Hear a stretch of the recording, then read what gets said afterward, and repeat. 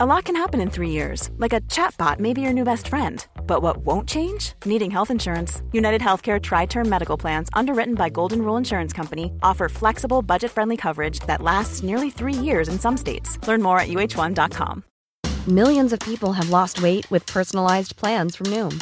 Like Evan, who can't stand salads and still lost 50 pounds. Salads generally for most people are the easy button, right? For me, that wasn't an option. I never really was a salad guy. That's just not who I am. But Noom worked for me. Get your personalized plan today at Noom.com. Real Noom user compensated to provide their story. In 4 weeks, the typical Noom user can expect to lose 1 to 2 pounds per week. Individual results may vary.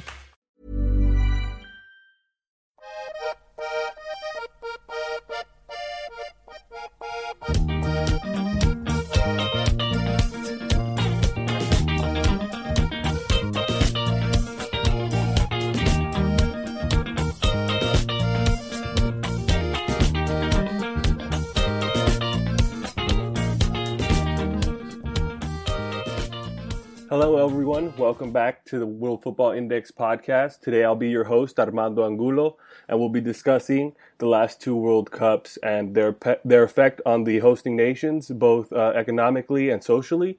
Today, I have my co-host with me, Dave Karen, once again, down in Brazil, and I have two South African gents here to join us and discuss the South African World Cup. I have Brent Venter and Kellen Kareem. How are you guys? Awesome. Thanks very much for having me, Armando. What's up? No, absolutely. It's our pleasure, and it's going to be a great podcast. I'm looking forward to all the insight and all the information you guys have on these World Cups. Dave, how are you, my man? All quiet, Armando. Just happy to be here, man. Excellent, man. First, I wanted to get with the two new folks on the pod and discuss how they got into football and how the scene is in South Africa and stuff like that before we even jump into any of this. Kay, I'll come to you first, my man. How did you get into football? How did your passion start? And you know, how's the scene down there in South Africa? Yeah, thanks, Mando. Like a lot of sort of poor countries around, especially Africa, especially the Southern Hemisphere, but I suppose all poor countries all over the world, soccer is life. Soccer is life in South Africa. So when you're little and you're growing up, it's fairly impossible for you to avoid it. I can even remember a time when I actually didn't know what football was, what soccer was, and when I was about 2 or 3, somebody explaining the rules of the game, and I remember sort of flashes of kicking balls and that. But here in South Africa, when you go into rural areas, and these are very different rural areas to, for example, what you'd experience in the UK or more developed places where rural means a small village somewhere where, you know, you have roads and things like that. This is proper desolate, out in the sticks, people living, subsistence farming and that kind of thing. And even there, you'd find kids would be waking up at ridiculous hours of the morning, putting plastic packets and rolling them all together just to make balls so they can play soccer. It is an absolute. If it was possible, I'd say it was more than a religion in South Africa. You can't not be very aware of it. It's the biggest sport we have in South Africa. It's the biggest national sport, and yeah, it's something that every little kid basically learns growing up, especially if you're from a poorer background. But like I say, absolutely everybody. That's awesome, man. How about you, Brent? What's your story and your background in soccer, mate? For me it's a bit different. I grew up typical white South African male, rugby and cricket, which we obviously excelled at as a country. So it was easy to support and easy to grow up and sort of take part in the sports. I was always pretty crap at soccer or football. And I actually can't put my finger on one specific moment that got me into football. I mean, I used to watch the odd game here and there when I was younger. And I pretty much found it a bit boring, to be honest. Didn't understand the game. Didn't really have the drive from my family to watch with them or anything. I'd watch the odd game here and there, but just wasn't, a massive fan. And then it's weird. I just grew into my early teens and just became massively passionate about the to be honest, not necessarily international football. So, I'm not a guy to watch our local team play. People say I'm not patriotic or whatever. I don't really care. for me, it's Liverpool and Liverpool only. But yeah, I mean, obviously, if there's a good game on, Brazil's playing Argentina, obviously I'm going to watch that. But yeah, like Kaden says, I mean, you can go through the streets watching kids playing football with plastic packets which they've rolled up into a ball. These guys, they pretty much make whatever they can to make up a football, and I mean, immensely talented. But yeah, to be honest, local football is not really the greatest quality. So I don't really watch local football much. Right on, man. I think that goes for a lot of countries like Mexico. I know a lot of people in Mexico, although football is a religion and stuff, people that migrate to like the U.S., they won't watch a lot of the Mexican league. It just depends on, how they're brought up and what kind of quality they're really looking for, whether it's just, I know that the Mexican league is a world-known league, but the quality isn't exactly what it could be. And that's a financial and political type of situation as well. We'll jump right in. The last two World Cups, Brazil and South Africa, they've had their fair share of controversies, whether it was organizational, the budgets, construction issues, things like that. Both were over budget from what was planned ahead of schedule. I want to come to you, Dave, first, because, it's a little fresher. It's only been a year removed. What are the issues, the controversies on the organization, the costs and everything else? And with the 12 stadiums that were either refurbished or built, what were the main issues in Brazil? Well, the good news is that we're nearly ready for the World Cup. We had bus shelters installed for the World Cup 3 weeks ago in Natal. That's how far behind they are. They only finished working on the stadium about 6 months ago. That embodies the whole problem in Brazil. They were awarded the World Cup in 2007. They knew because there was only one serious competitor against them for the South American World Cup, and that was Colombia. Colombia had realized that it was only going to be them and Brazil, and quickly pulled out, leaving Brazil the free rein over it. They had 7 years to prepare, and really and truly, as Romario, who's now a senator, the great Brazilian player Romario is now a senator here in Brazil. And he's one of the loudest voices, or was one of the loudest voices during the build-up to the World Cup. I arrived here just shortly after the World Cup in South Africa. When I arrived, the stadium, the Arena das Dunas in Natal, was still the old stadium, complete. It was only really started, I think it was here about, I suppose, half a year by the time they started demolishing it even. The problem was that they had budgeted for X. Around the 2008-2009 mark, they made their budget, and the way that Brazil was working then, the economy basically was in a boom, and we had the Brazilian real, which was the highest overvalued currency in the world at the time. And that made then the costs of bringing, for example, I'll give you one example. 6 of the World Cup stadiums in Brazil had grass from my home country, from Northern Ireland, that was flown across. So the cost of that was much greater as the currency started to devalue, as it has done and has continued to in the year after. As I say, when I arrived here, it was 2.30 to the pound. It's now 5.20. And it's been just on this spiral down. So that the exchange rate played in, I think, a lot to where Brazil went wrong. But ultimately, we had a wonderful tournament here. You needed to have been, I think, living. I'll be very curious to see what Kay and Brent have to say about this from the South African side. With living there and watching day by day the progress. I think for me, we had protests here, very, very heavy protests during the Confederations Cup. And it was sparked by a 20-cent increase in bus fare. But really, the real emotions that were driving this was the cost of the stadiums, the cost of the infrastructure, the cost of the World Cup. It was sold to the Brazilian people that this money for the World Cup was never coming out of the public purse. And in reality, in the end of it all, from the 12 stadiums, only 3 were completed privately. The rest came out of the public purse. That took an impact on health and education, which are really areas here that do need massive investment. And that, I think, was the spark that lit the tinder. for the protests and the anti-World Cup sentiment that was here at the time. That Brazil was very divided. I think South Africa, you never really got the sense of any division in 2010.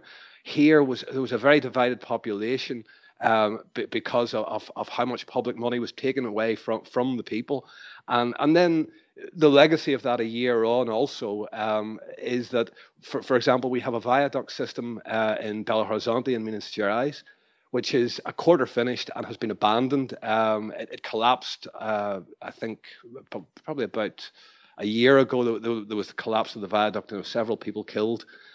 We also had several people killed during the latter stages when the panic set in on the builds.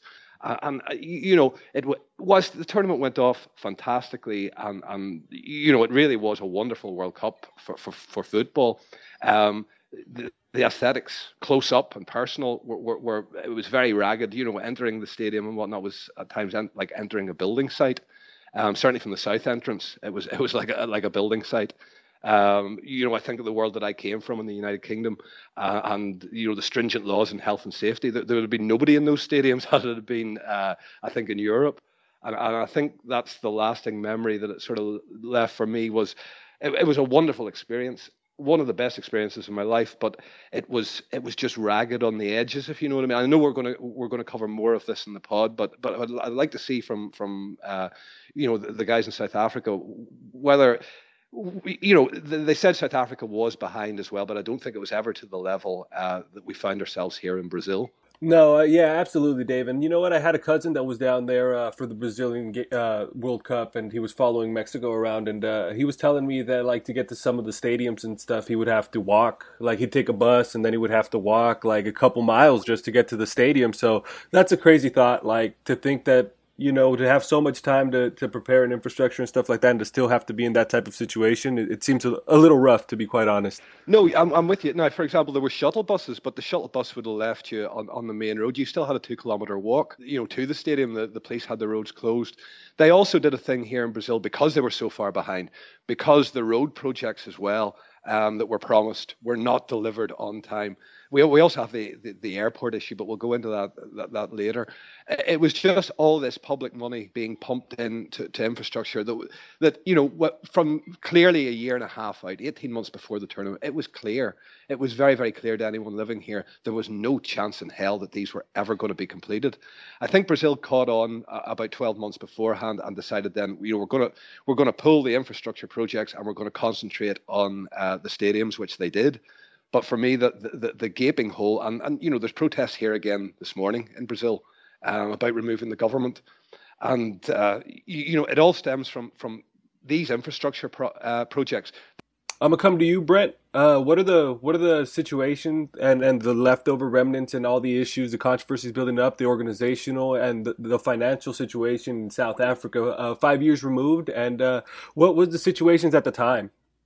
Yeah, thanks, man. I actually don't remember there being many major issues. From what I recall, there was a lot of striking because obviously the guys wanted more money. It wasn't an issue of people striking and rioting or whatever because they weren't happy with the money being pumped into it. I think as a country, we really, really generally were happy about it. And like I said, there was an odd issue here and there.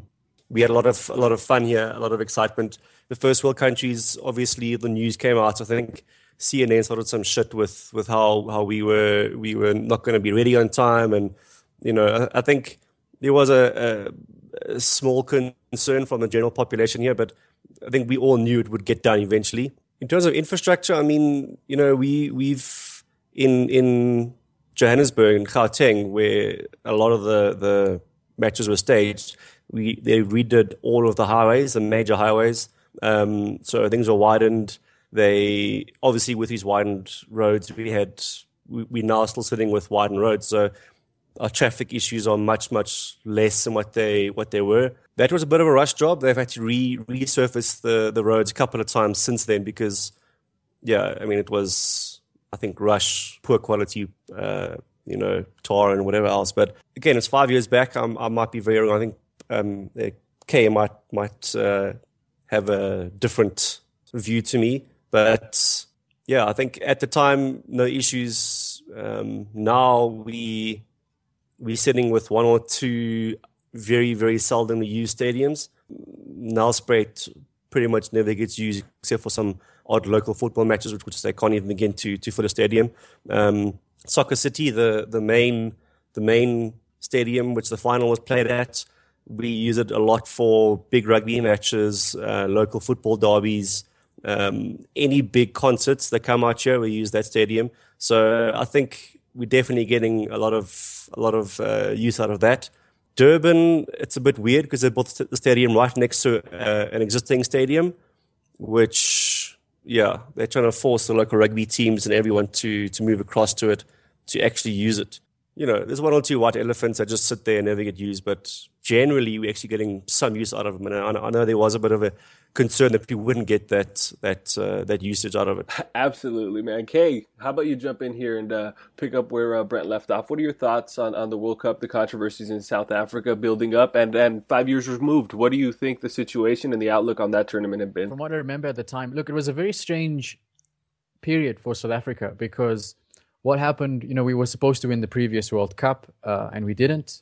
By win it, I mean to stage it, obviously, not to win it. But at that time, remember, that was 2010, 2008, the economic crash happened globally. So the world was in recession and we had a lot of questioning going on to FIFA relative to, okay, you've made a promise to the developing world to deliver a World Cup to them, and specifically in Africa, but do you think you can afford that when there are countries, especially now during recession, better positioned to host this World Cup? I mean, that was the rhetoric. We must also remember that in South Africa, sporting events like this have played a large role in our nation building. So right after democracy, we, you know, very soon after that, we hosted a Rugby World Cup, and Nelson Mandela himself was really pivotal in bringing people together and everybody sharing in that event so we could move forward as a nation together. And obviously we've got, you know, a ton of problems like every developing nation has, but we did recognize that the Rugby World Cup was a time when everybody in the country sort of came together. And the World Cup, I mean, like I said, in South Africa, football is something, it's on a different level completely. And when the World Cup was announced, it was an absolute hugest collective party where like everybody actually being together. So everybody was just, you know, in their houses. Everybody in South Africa will tell you where they were the moment when Sepp Blatter pulled out that little card with the name South Africa on it. After that, like Brent said, there were incidents. The strikes are something I can remember quite well. The bad press from specifically the UK and Australia was something I remember. We didn't have the questioning on the level that Brazil had. So we did have the question of, just like Brazil, you can deliver a World Cup. Why can't you deliver various social products, social housing and electricity and water to some, you know, surely if you think you're confident enough to deliver a World Cup, you can deliver some stuff to poor people as well who desperately need it, you know, more than the country needs a World Cup. But we didn't go to the lengths that Brazil did to protest against it because, you know, for various reasons. I think we were quite happy to win it, and we were also sure that there was extra resources to be able to do it. So, you know, 5 years on, it's a very difficult thing to sort of gauge that all in all, because World Cups take such a long time to render benefits or to be able to see what their full effect was. But it was kind of like almost this wonderful dream that we had, and it was this really special fantasy that happened in the country. Everybody was together. Even the crime went down at that time. Like even the criminals in the country took a couple months off so they could enjoy the World Cup. And now looking back, it's almost sort of like a little bit like it didn't happen. It didn't have that much of effect because life just sort of went on. But I mean, I'm sure we'll talk about that a little bit later as well. Yeah, so if I can jump in there, Kay, I remember very clearly when it was announced that we won the bid. I was in a shopping center in a mall, and people just suddenly started screaming and like running around, and I was like, "What the hell is going on here?" You know, like joyous screaming, and I was like, "What the hell is going on?" And then people were like, "No, we got the World Cup," and I think that for me probably is what's made. I think that shows the spirit of the country to the joy of holding a World Cup. Guys, I wanted to ask you guys a question. 5 years removed from the World Cup now, early May, we got reports. There's been multiple reports about the South African bid. It was like bribery and stuff. FIFA Vice President Jack Warner involved, and the FBI found the Swiss authorities to have been involved in this bribery issue. And on June 6th, the Daily Telegraph reported that Morocco had actually won the vote, and that South Africa was still awarded the tournament instead. What do you think about that, Kay? How has that affected the outlook for you guys right now? Look, corruption is a big problem in South Africa. We suffer from it greatly because we've got a majority of people in this country who are actually, really poor. And when you combine that with the effects of corruption, the picture that is painted is so absolutely tragic. It's sort of difficult to even, really think about it. But, when you have little kids dying of completely preventable diseases and hunger and the cold and all that, and then you think that somebody's actually benefiting from it, it really does just make you sick to your stomach. But we've been dealing with corruption and the issues around corruption for a really long time. What I can say on that corruption issue was that I'm not sure many people were very surprised by the fact that the FIFA World Cup was surrounded in processes that were essentially corrupt. I'm not in any way, shape, or form trying to defend South Africa or any of the nations that have held the World Cup, but it's sort of an open secret that FIFA is a really corrupt organization and that things were going on really wrong. I was in fact a little more shocked. I'm quite cynical in this regard, but I was actually more shocked that people were shocked that FIFA was corrupt because everybody sort of knew it. I was also shocked that people thought that it only would take $10 million for South Africa to bribe, and that would get us a World Cup. That was, to me, also a bit, all we had to do was bribe one guy, and then, it wasn't, that's not the extent of the corruption that's happened there. I have a family member who works in corruption and who studies this, and what I can tell you is corruption is not a person. It's not an interpersonal thing where somebody's meeting somebody else and passing an envelope to him, and this. Corruption is a system. So if you're going to remove, for example, somebody like Sepp Blatter and put somebody else in, that doesn't stop the corruption. It's an entire systematic way of working. It's in the processes that happen in both the countries and the governing bodies when it comes to football. It's a huge, huge issue because the people who lose are always the people who can least afford to lose in those situations. Like I said, I mean, just in Brazil, in South Africa, why host the World Cup when you have so many social problems? That isn't actually the issue. The issue is, given that the World Cup is such a big event and it has so many benefits to a country on paper, how do you pass those benefits on to the poorest of the poor? And though, that's where a lot of the corruption should be focused on, or the backlash of the corruption and why things are corrupt. So, to be honest, I wasn't that surprised to, that the processes were corrupt. I am a little shocked that people are concentrating on South Africa and Brazil when we know, for example, I mean, it's been confirmed that it happened in Germany, it happened in the US, and what we've seen is that every single time anybody has hosted a World Cup, the evidence now points to the fact that it has been a corrupt one.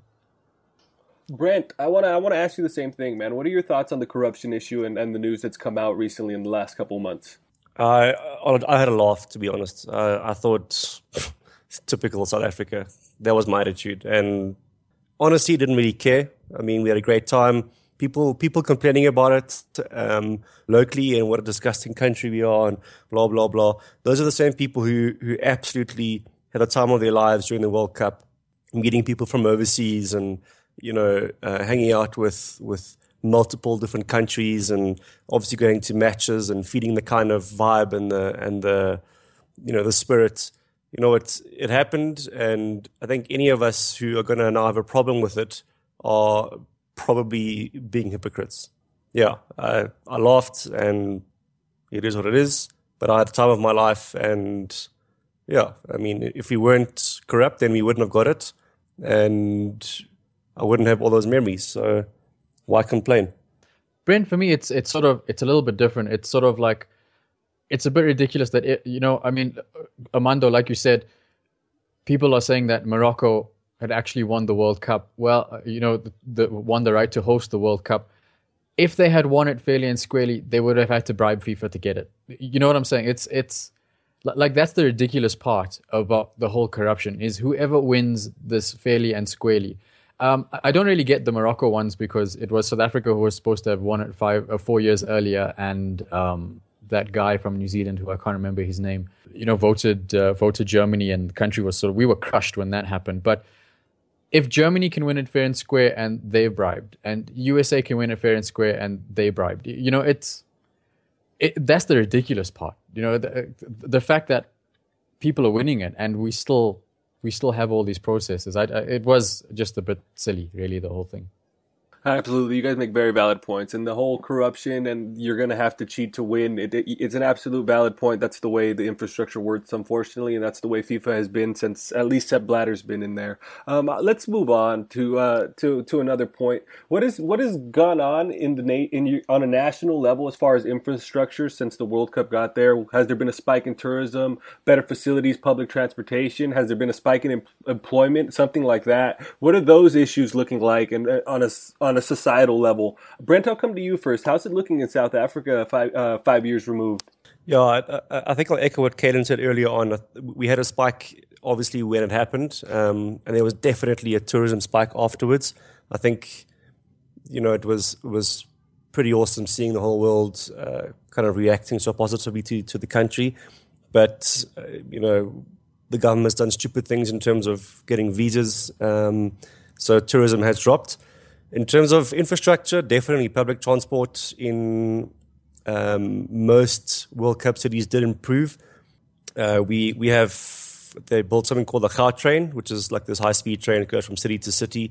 It sounds like a laugh for anyone with a decent public transport system, but we have this rail, which probably is more for your higher income person. But it does save a lot on traveling time and costs, from Johannesburg to Pretoria and so on. Yeah, I think we introduced new bus systems as well. So, they're still busy with the infrastructure now, but, so that is quite positive. And I suppose there have been jobs created from there.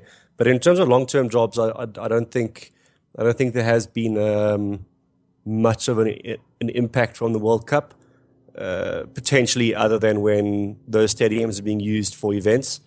I don't know if Caelan remembers, during the time we actually had these sort of pop-up courts. So people being caught so people being caught doing things wrong, criminals and whatever. It was an expedited process. So instead of spending however long in jail waiting for your day in court, it was pretty much there and then. Not on the spot, but you'd go through the court case and a verdict would be handed out very quickly. So, criminals are getting caught and it was a lot more efficient. Obviously, that's changed. We've gone back to the old inefficient systems. I'm probably missing quite a bit, which Caelan can probably add as well. Like I said, we've got a majority of people, it's between 70 and 75% of people, the majority in our country is quite poor. Inequality, though, is something else. So it's, again, these are figures that will echo with people from Brazil. But 2 people in our country, it's come out, 2 people in our country have as much wealth as the poorest half. So half of our country earns the same as 2 people, right? So it roughly translates when you pull out the statistics, 5% of our country owns 50% of its wealth, 20% of our country owns 80% of its wealth. And it's quite interesting because those figures roughly mimic world figures, so global figures in terms of wealth and stuff like that. The World Cup was definitely worth it for organizations like FIFA, for its sponsors, for the organizers on our side, our organizing committee and the national governments and stuff like that, because as we said, the processes are a bit ridiculous. You do not get heavy inequality like that unless it is systematic, unless it's specifically put there to do that. So it's very difficult to quantify this for the bulk of people who watched football. Some figures I try to research, but it took national government itself in South Africa put in 30 billion rand to host the World Cup. And at that time, $1 was worth about 10 South African rand. So it cost us about 30 billion. It was a further 10 billion rand from provincial government to host the World Cup. But direct gains from the World Cup, they say, got us roughly 40 billion back. So we broke even directly, which under a recessionary period was not bad under that time. We definitely saw a spike in tourism, as Brent said. Our tourist arrivals now are well over 10 million tourists coming into the country. It's rising pretty fast. Over the last 3 years, we've seen our peak period tourist numbers go up from 100,000 to 120,000, and last year it's 150,000. So you can see that direct effect of the World Cup. It's a 50% increase in our peak period over the last over a 2-year period. So that it's really, really great from that perspective. There was a short-term employment spike, as Brent was saying. However, it's not really, it's not about that money. Like I was saying before, it's more important how it's spent. And we tend to make this mistake. For example, economic growth is important to judge a country's economic performance. And it's not growth, because South Africa can have all the growth it wants to. But if that money goes to a few people, it's not really helping anything. So it's the same with the World Cup. It's the same with any big tournament. It's principally important how the money is shared out in the whole, amongst the whole population. There was some social housing that came directly out of the World Cup money. We had some great infrastructure improvements, like Brent said, the Gautrain, which is the high-speed one that Brent was talking about, Ria Vaya, which actually comes from Rio, the idea, but it's our bus system, a rapid transport bus system that works in Johannesburg City. Cape Town has one, Durban has one now. Even on a budget, quality is non-negotiable. That's why Quince is the place to score high-end essentials at 50 to 80% less than similar brands. Get your hands on buttery soft cashmere sweaters from just $60, Italian leather jackets, and so much more. And the best part about Quince, they exclusively partner with factories committed to safe, ethical, and responsible manufacturing. Elevate your style without the elevated price tag with Quince. Go to quince.com/upgrade for free shipping and 365-day returns. Hiring for your small business? If you're not looking for professionals on LinkedIn, you're looking in the wrong place. That's like looking for your car keys in a fish tank. LinkedIn helps you hire professionals you can't find anywhere else, even those who aren't actively searching for a new job but might be open to the perfect role. In a given month, over 70% of LinkedIn users don't even visit other leading job sites. So start looking in the right place. With LinkedIn, you can hire professionals like a professional. Post your free job on linkedin.com/people today. Mom deserves the best, and there's no better place to shop for Mother's Day than Whole Foods Market. They're your destination for unbeatable savings, from premium gifts to show-stopping flowers and irresistible desserts. Start by saving 33% with Prime on all body care and candles. Then get a 15-stem bunch of tulips for just $9.99 each with Prime. Round out Mom's menu with festive rosé, irresistible berry chantilly cake, and more special treats. Come celebrate Mother's Day at Whole Foods Market. Cape Town also have pedestrian and cycle lanes that they built after the World Cup. And so that's all been good. There's been some really good infrastructure which everybody can sort of use out of the World Cup. But like I say, if you're going to have these tournaments in a country like South Africa, you also have to accept that a lot of those gains that came from the World Cup are going to people who don't necessarily need it. Football-wise, it's made not one jot of difference. Our national football team is still not very good. Our national football team coach is still not very good and chosen along lines that are not football related. I got to say the experience of the World Cup, though, was really something else. One of the really nice things about our World Cup is I remember we had tickets for around 400 Rand, which was like, $40 US.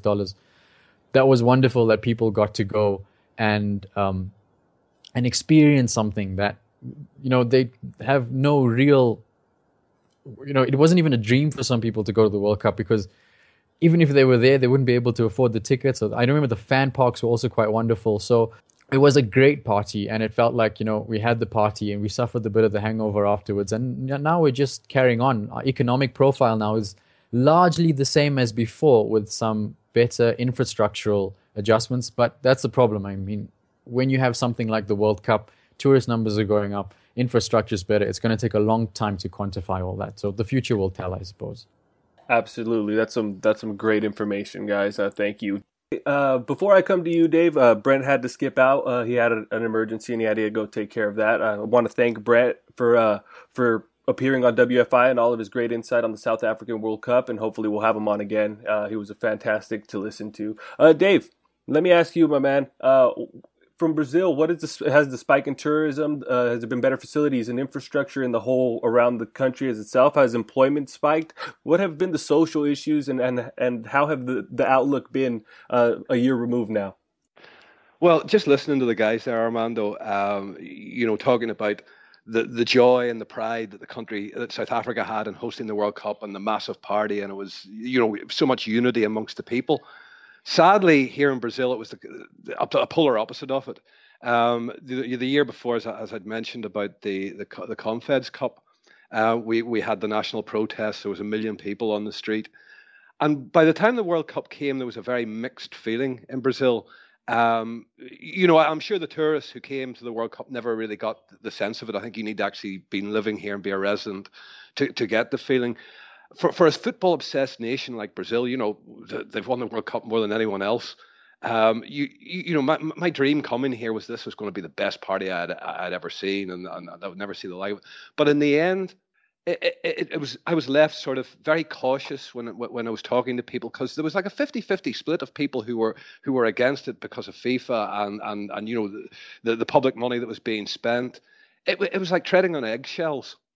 And when we translate this forward then into the question that you've asked me, the main priorities for Brazil were getting their roads sorted, getting their bus and transit systems, train systems sorted, sorting out water to viaducts and so on to reroute rivers. All of these things fell by the wayside. The buses are still the same as they are whenever I arrived here in 2010, still as inefficient as ever. As I say, the infrastructure program here was abandoned. When that was abandoned, it caused the people then, the backs went up further, because all of this money, and as I said before, you're talking hundreds of millions here that appeared to be wasted. Because these projects are now standing, as I say, that I mentioned that the overpass in Belo Horizonte, and it's standing. What's left of it is just standing there until such times as they get permission to knock it down. And it's just all a bit bizarre. And as I say, the tournament and the football masked the problems that it left. And a year on, we've just had the offices of one of the construction companies raided 2 days ago in the Arena Pernambuco down in Recife. And the Polícia Federal are now starting an investigation. It's on the back of the Petrobras, the other corruption scandal here. This company are involved in that as well. And I think we're looking at somewhere in the region, I think it was $117 million US of money that has gone, let's say, missing. This is a theme that has been running for the last 12 months.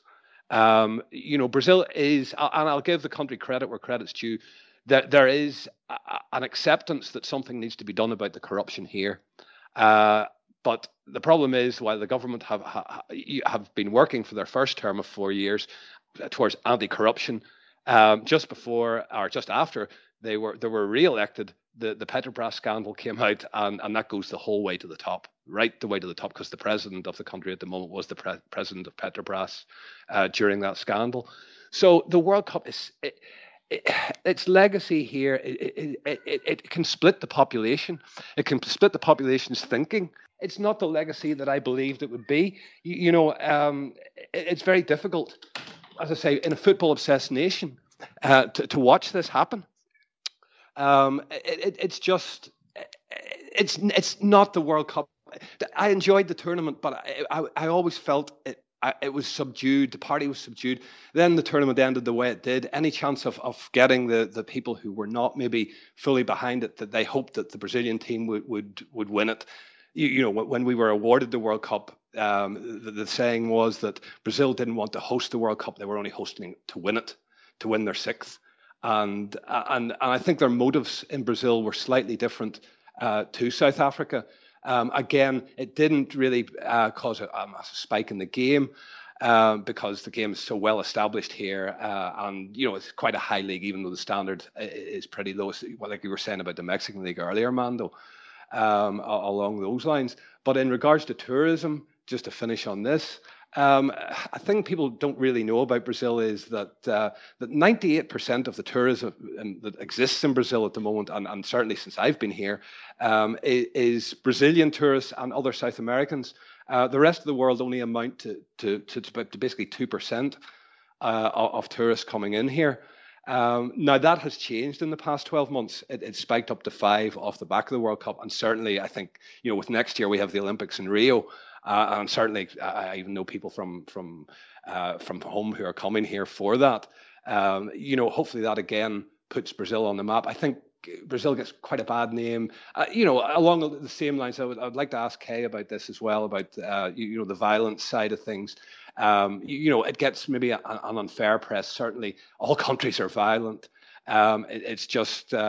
Here gets a little bit worse of a reputation.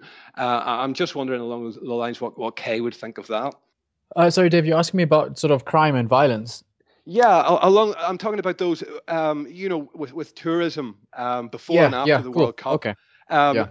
Certainly, I know from experience, Kay. In the media, certainly in Europe, South Africa was always portrayed like Brazil. Totally the same as Brazil, as a very violent place. The Home Office says, take warning before going and gives you guidelines on how to survive. I'm just wondering, has that changed in any way in South Africa? It's not changed, but it didn't need to. So South Africa has a very high crime rate, but while especially our middle class, especially our rich, complain about crime at all levels of society, crime is concentrated in particular areas, and specifically those are the poorest of the poorest areas. So if you're in Johannesburg, for example, there are some, a lot of people might know Soweto, which is a very famous township for the role that it had in apartheid. But there are some areas there where if you're a black male, and by black I mean African, if you're an African male, you're 9 times as likely to be attacked and murdered than as a white male living in an affluent neighborhood. Our affluent neighborhoods generally have, globally speaking, very good crime statistics, if crime statistics can ever be classified as good. When it comes to tourists, we have very few incidences, if any. And the incidences I am talking about are things like pickpocketing and those kinds of things. So crime is a very big problem. And specifically in South Africa, what people think is unique is the aspect of violence that comes with the crime. We hear of a lot of very violent crimes that are happening, and even towards women and children in and around these crimes. But again, that's not that unique, because everywhere you have high levels of inequality, they found that's what happens. And the thing is about violence and crime, right? Just to tangent off a little bit, is people think that it's just an element of violence in people. Some people are just violent. Psychologically, we know that's not true. Psychologically, we know that if you have to take somebody and make them violent, it's a process. It takes decades. It takes a really long time. You can do a very concentrated version of this if you look at the army and what they do to people, how they completely break them and reassemble them in a way where they are more likely to shoot at somebody for purposes of killing them. And even so, when you are drafted into your own country's army and not privately put in, like, private sort of army organizations that you hear about, especially in the US, even then, even what the army does, it's really difficult to get one person to just shoot somebody else in cold blood. So when there's violence happening, again, you have to look at the underlying factors, and the underlying factors are inequality and a lack of dignity that you treat with poor people. So we had, for that time, very little crime was happening, and specifically it wasn't happening a lot to tourist numbers. But that's not odd with South Africa. We don't have a lot of crime for tourists, and we don't have a lot of crime relatively for people in middle class and affluent areas. If you happen to be in the poorer areas, which are not obviously frequented by tourists, then you would have a much higher chance of being affected by crime. But like I said, that mostly didn't happen. No, and also, Brazil had spent a huge budget. I think it was somewhere along the lines of $80 million on private security for this World Cup. And that was added on top of, we had the army. I don't know what it was like in South Africa. It's another question. Yeah, we also had the army. Yeah, we had the army inducted into the cops or something like that, and then the police force. They were extremely visible in and around World Cup areas. So yeah, it was like. But we had like a 2 mile. It was almost like 2 miles of a ring. It was two different rings. The army were the outer ring. The federal police were the inner ring, and certainly you felt. To be honest with you, I felt very, very, very secure anytime I went to any of the World Cup venues. I was in Recife, I was in Natal, I was in Fortaleza. I went to 3 of them. And the real sense of security that, you wouldn't feel on a day-to-day in the country was really there. It's something that it was part of the World Cup I didn't expect to be so good. And really, as you say, Brazil sort of mirrors South Africa for crime. Really, it's the same thing. It's isolated areas. Unfortunately, it's poor meals, from poorer areas who are involved, and mostly it's all drugs here, and drug gangs. There's been enough on documentaries and television. I'm sure we've all seen it. You know what I mean? But crime was very much on the down, and that was because everything was so visible. Even at night in the tourist areas, there was a very large presence of police, and you had a real sense of security. And it actually surprised me greatly after living here, because security is like the last thing in the world to worry about. And to have that going from zero to this maximum security was like a huge step. And I applaud them for it, because, as I say, I spoke to many, many, many people during the time of the World Cup, and everyone had a wonderful time, and no one had been robbed. Nobody had a bad experience of it. And their only complaint really that I had about the World Cup from anyone was just the lack of English speakers within Brazil. But that was always going to be the problem. Oh, okay. You didn't have that problem. But your tickets as well seem to be very, from what you spoke about, your ticket prices seem to be very high. We could get tickets here as Brazilian residents for $10. Now, I only managed to get to 2 games that way. I paid full price for the rest of them, but there was a big discount given to locals, and I had thought that South Africa was the same. I certainly remember there was a time that didn't they open their gates at one point because the match wasn't sold out and let some of the local kids in or something like that. I seem to remember that in South Africa. Am I correct? Yeah, they were. Look, with us, it was a sticking point. We had to negotiate for so long and so hard for cheaper ticket prices. It was just not going to happen. FIFA were literally telling South Africa, absolutely not. We are not reducing ticket prices.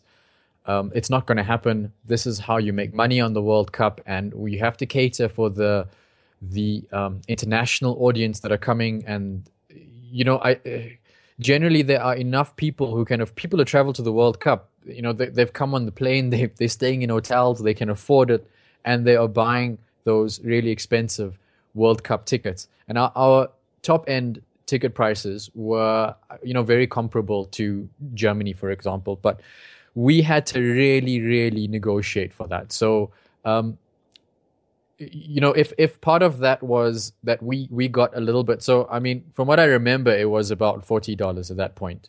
And like I said, at that time, the US dollar was a little bit weaker than it is now.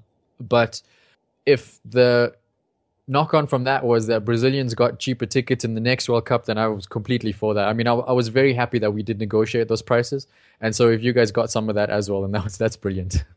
Well, for me, I think, Kay, the sadness that I would have in that, and yes, there were those reduced ticket prices, but you know what? Very, very few of the people, you would like to have seen, the ordinary people, the people struggling in the street. They weren't the ones that were there at that price. And, for me, they're the heart and soul of football in this country. I go to the local games here, and it's, it's all people from favelas upwards to the middle class. You don't normally find anybody above that in the football stadiums. And they love, the passion that they have for football, and the thought of these people not being able to actually go and experience a World Cup when it's in their own city. Or very close to their own city, and the price is reduced so much. It was very sad, because on the 2 occasions that I did go in those areas, the majority of the times the Brazilians had sold the ticket on anyway at a higher price, and mostly Europeans had got them. But again, it just shows you, rather than that they saw the World Cup ticket, even a discounted ticket, as a way to make money, as to go to the game. And these, as I say, there's got to be a lot of football obsessed people who sold the dream of going to the World Cup for maybe making 4 times the price on a ticket. And it just that's for very, me. very It's badly. exactly the same thing here, Dave. The feeling I get from Brazil is that the biggest negative to come out of the World Cup, besides in South Africa, besides the fact that there's such a large level of corruption that essentially it's rich people stealing from poor people. I mean, that's one of the biggest things. But the miss of such a huge opportunity, to be able to say, for your government to be able to say to you, when we have the political will, we can pull off a World Cup. So your public sector and your private sector are saying, when we have the political will, we can achieve the biggest single sporting event in the world. But when it's gone, we cannot solve, really simple problems that ordinary people have, so that we can treat them with dignity. That's the biggest, sore point that I suppose both countries might have of the World Cup. No, I'm with you 100% in that, Kay. And, I've spoken to people since in the last year, and they're like, oh, you were there, and oh, what was it like? It would have been my dream to be. And you just feel, as I say, I'm an immigrant in this country. I'm obviously not Brazilian. And, if my own country was hosting the World Cup, I would love to be able to go and experience it. And the thought of people here not just being priced out of it, or just not being able to go, or seeing the need to survive, of selling their ticket for more of a price, as being more important to them than going to the game, it's just very sad. And when you consider the amount of money that basically, we're still working on a final figure of money for what the World Cup has cost Brazil, and they reckon it'll be 2 years more before the full gravity is known. And my personal opinion is you'll never know it, because the majority of it was siphoned off the top. The only people, and another thing, and sorry, Armando, I just want to make this final point.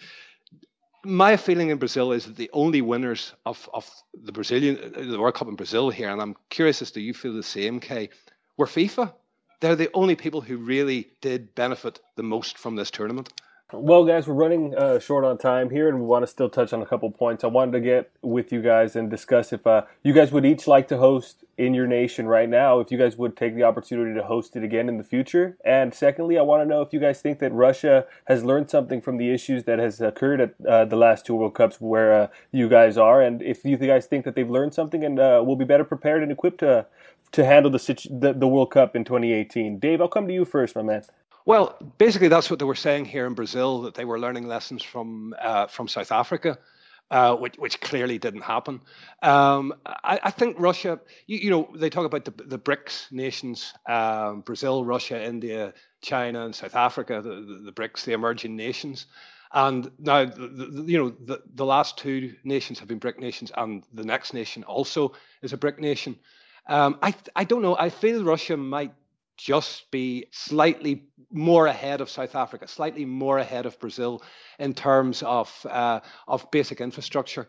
I know South Africa probably was a little bit further, especially in the cities, than Brazil. The Brazilian cities are built on a very old model. They haven't really changed. The landscapes of them and the road systems haven't really changed over the years. I just feel that Russia will probably, having the experience of South Africa and Brazil, one would like to believe that they've seen the 2 issues of the last 2 World Cups, and they are working feverishly at the moment to make sure that they don't suffer the same problems. Yeah, Kay, what are your thoughts on Russia, man? And then do you think that, like Dave said, hopefully they would have learned from the issues, both political, and in society, moving forward into 2018? It just seems that Russia is a very unique political place, and it's in a very unique political space now. Largely we didn't hear a lot about Russia for quite a while relative to what the West was saying. Now suddenly that's all come up again. I don't really know. I don't really want to talk out of turn here, but I remember the news reports of South Africa, like Dave said, they were about Brazil as well. And how can you hand a country over to how can you hand the World Cup over to countries like that? We're really easy targets here as countries with high levels of inequality, with high levels of poverty and known high levels of corruption. There's that kind of thing. But how do you, it's very difficult to say how that, because we know that all the World Cups are going to have a corrupt element to it. It's going to be a large corrupt element. FIFA comes with that.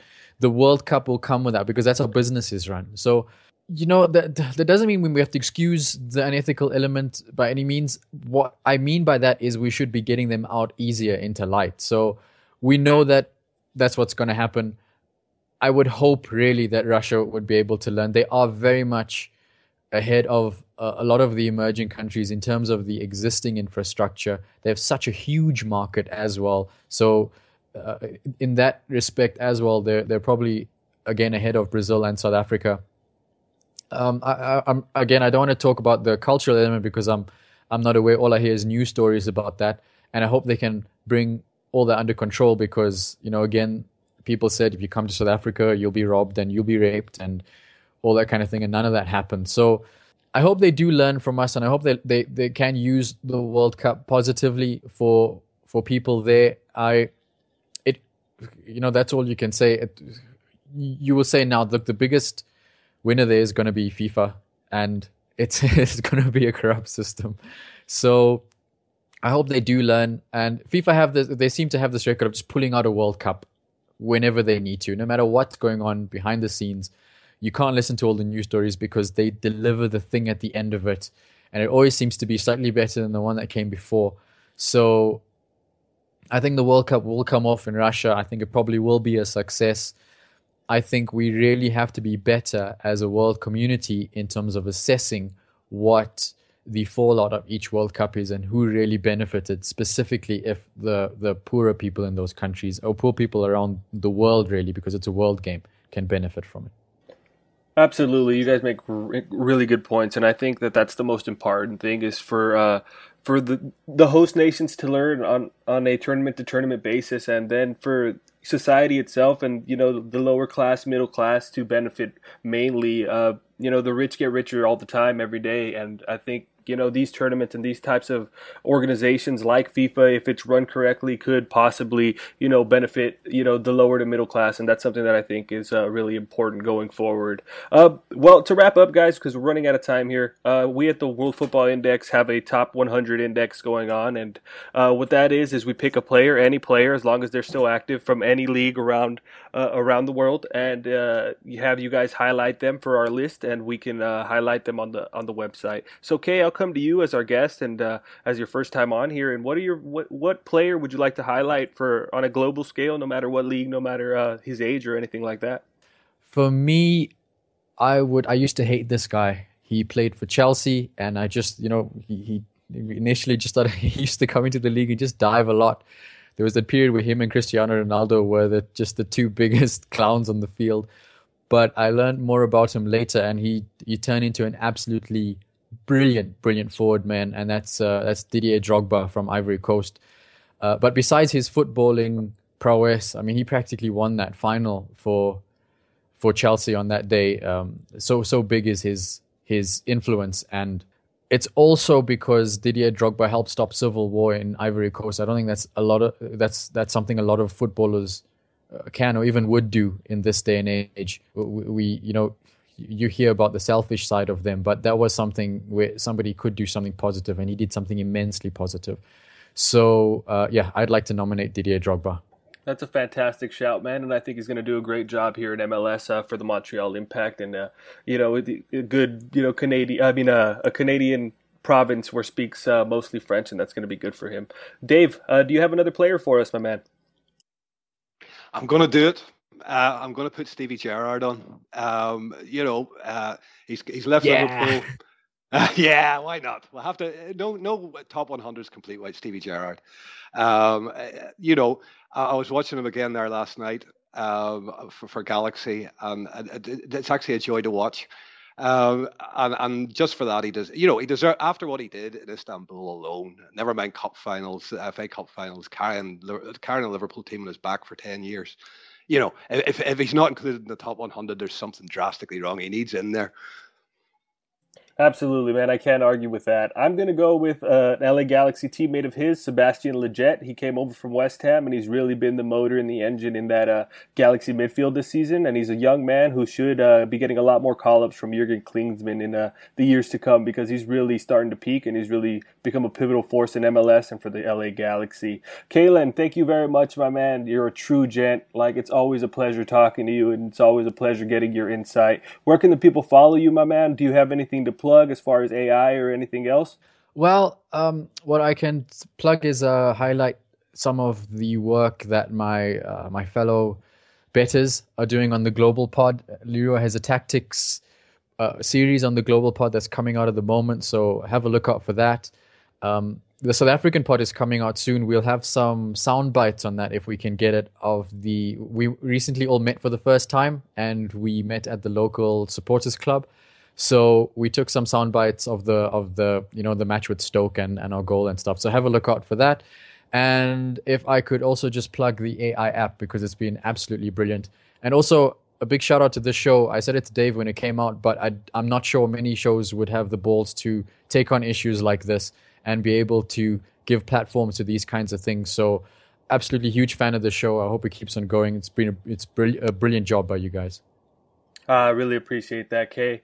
Dave, you have anything to plug, my man? You have any, where can the people follow you on Twitter? You have any articles coming out for either WFI or Anfield Index at all, man? I'm hoping to have something for WFI towards the end of the week. I had one out last week on, if you're a Liverpool supporter, Heroes of Our Past on David Fairclough. You can find that on the AI channel. As Kaelon rightly said, the app is out now for iPhone. It's an awesome piece of kit. And it doesn't matter whether you're listening to this as a Liverpool supporter or not. There's every sport is being covered there now. Television, movies, baseball. I think you're starting a pro wrestling one, Armando. So this isn't just for Liverpool fans anymore, and that's the message that I really want to send out about this app, is that this app is for everyone. And one last shout out to an article Amara wrote on Mario Balotelli, a very, very balanced piece on him. And again, don't need to be a Liverpool supporter to appreciate it. Give that a plug. And if you want to engage with me, it's DaveRN66 on Twitter. And anybody wants to come on the show or have any ideas for this show, myself or Armando, we're fully open to anyone approaching us. We're as I say, we're taking this on. It's a huge project, as Kaelon said, and we need help. And if you feel you have expertise in any league or any aspect of the game, whatever, it doesn't need to be actual on the field stuff. It can be off the field stuff like we've just covered here. If you feel you've got anything that you would like put on a podcast, please get in touch with us. Absolutely. I couldn't have said it any better, Dave. For me, you guys can find me at Armando Angulo 12 on Twitter. I love to engage in anything. I'm also the host of the AI Mexico pod, and if you guys want to get either involved with this or that, you can get in contact with me there. I'm also going to be, like Dave said, starting a baseball podcast for the AI channel app soon, and that should be up and running within the next couple weeks, so keep an eye out for that. I write pretty regularly for both websites, and you guys can find my stuff there. Once again, gentlemen, it's been an absolute pleasure. I really appreciate your guys' time, your guys' insight. This was a fantastic pod. I think it's your guys' knowledge is going to help a lot of people understand the political and the social impacts that these tournaments have in host nations. So for that, I really thank you. And for you, the listener, thank you very much for giving us your time, for listening to us, and for your support. Any feedback would be greatly appreciated. Please, like the guy said, download the AIP channel app on the iPhone. It's been fantastic. It's got great feedback. And like Dave said, you don't have to be a Liverpool fan to enjoy it. The Android version... And it's completely free. It's completely free, Armando. No charge. Absolutely. And the Android version should be coming out soon, guys. So with that being said, y'all have a wonderful week. Cheers.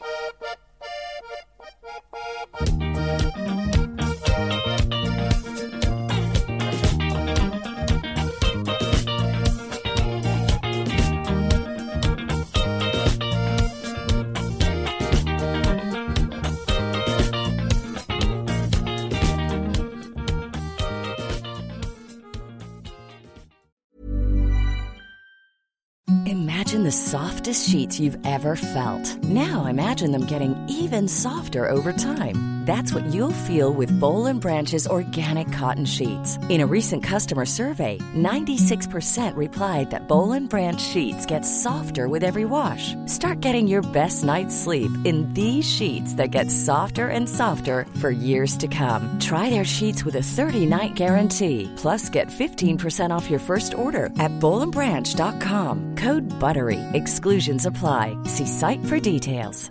Mom deserves the best, and there's no better place to shop for Mother's Day than Whole Foods Market. They're your destination for unbeatable savings, from premium gifts to show-stopping flowers and irresistible desserts. Start by saving 33% with Prime on all body care and candles. Then get a 15-stem bunch of tulips for just $9.99 each with Prime. Round out Mom's menu with festive rosé, irresistible berry chantilly cake, and more special treats. Come celebrate Mother's Day at Whole Foods Market. Hey, it's Paige DeSorbo from Giggly Squad. High quality fashion without the price tag. Say hello to Quince. I'm snagging high-end essentials like cozy cashmere sweaters, sleek leather jackets, fine jewelry, and so much more. With Quince being 50 to 80% less than similar brands. And they partner with factories that prioritize safe, ethical, and responsible manufacturing. I love that. Luxury quality within reach. Go to quince.com/style to get free shipping and 365-day returns on your next order. Quince.com/style.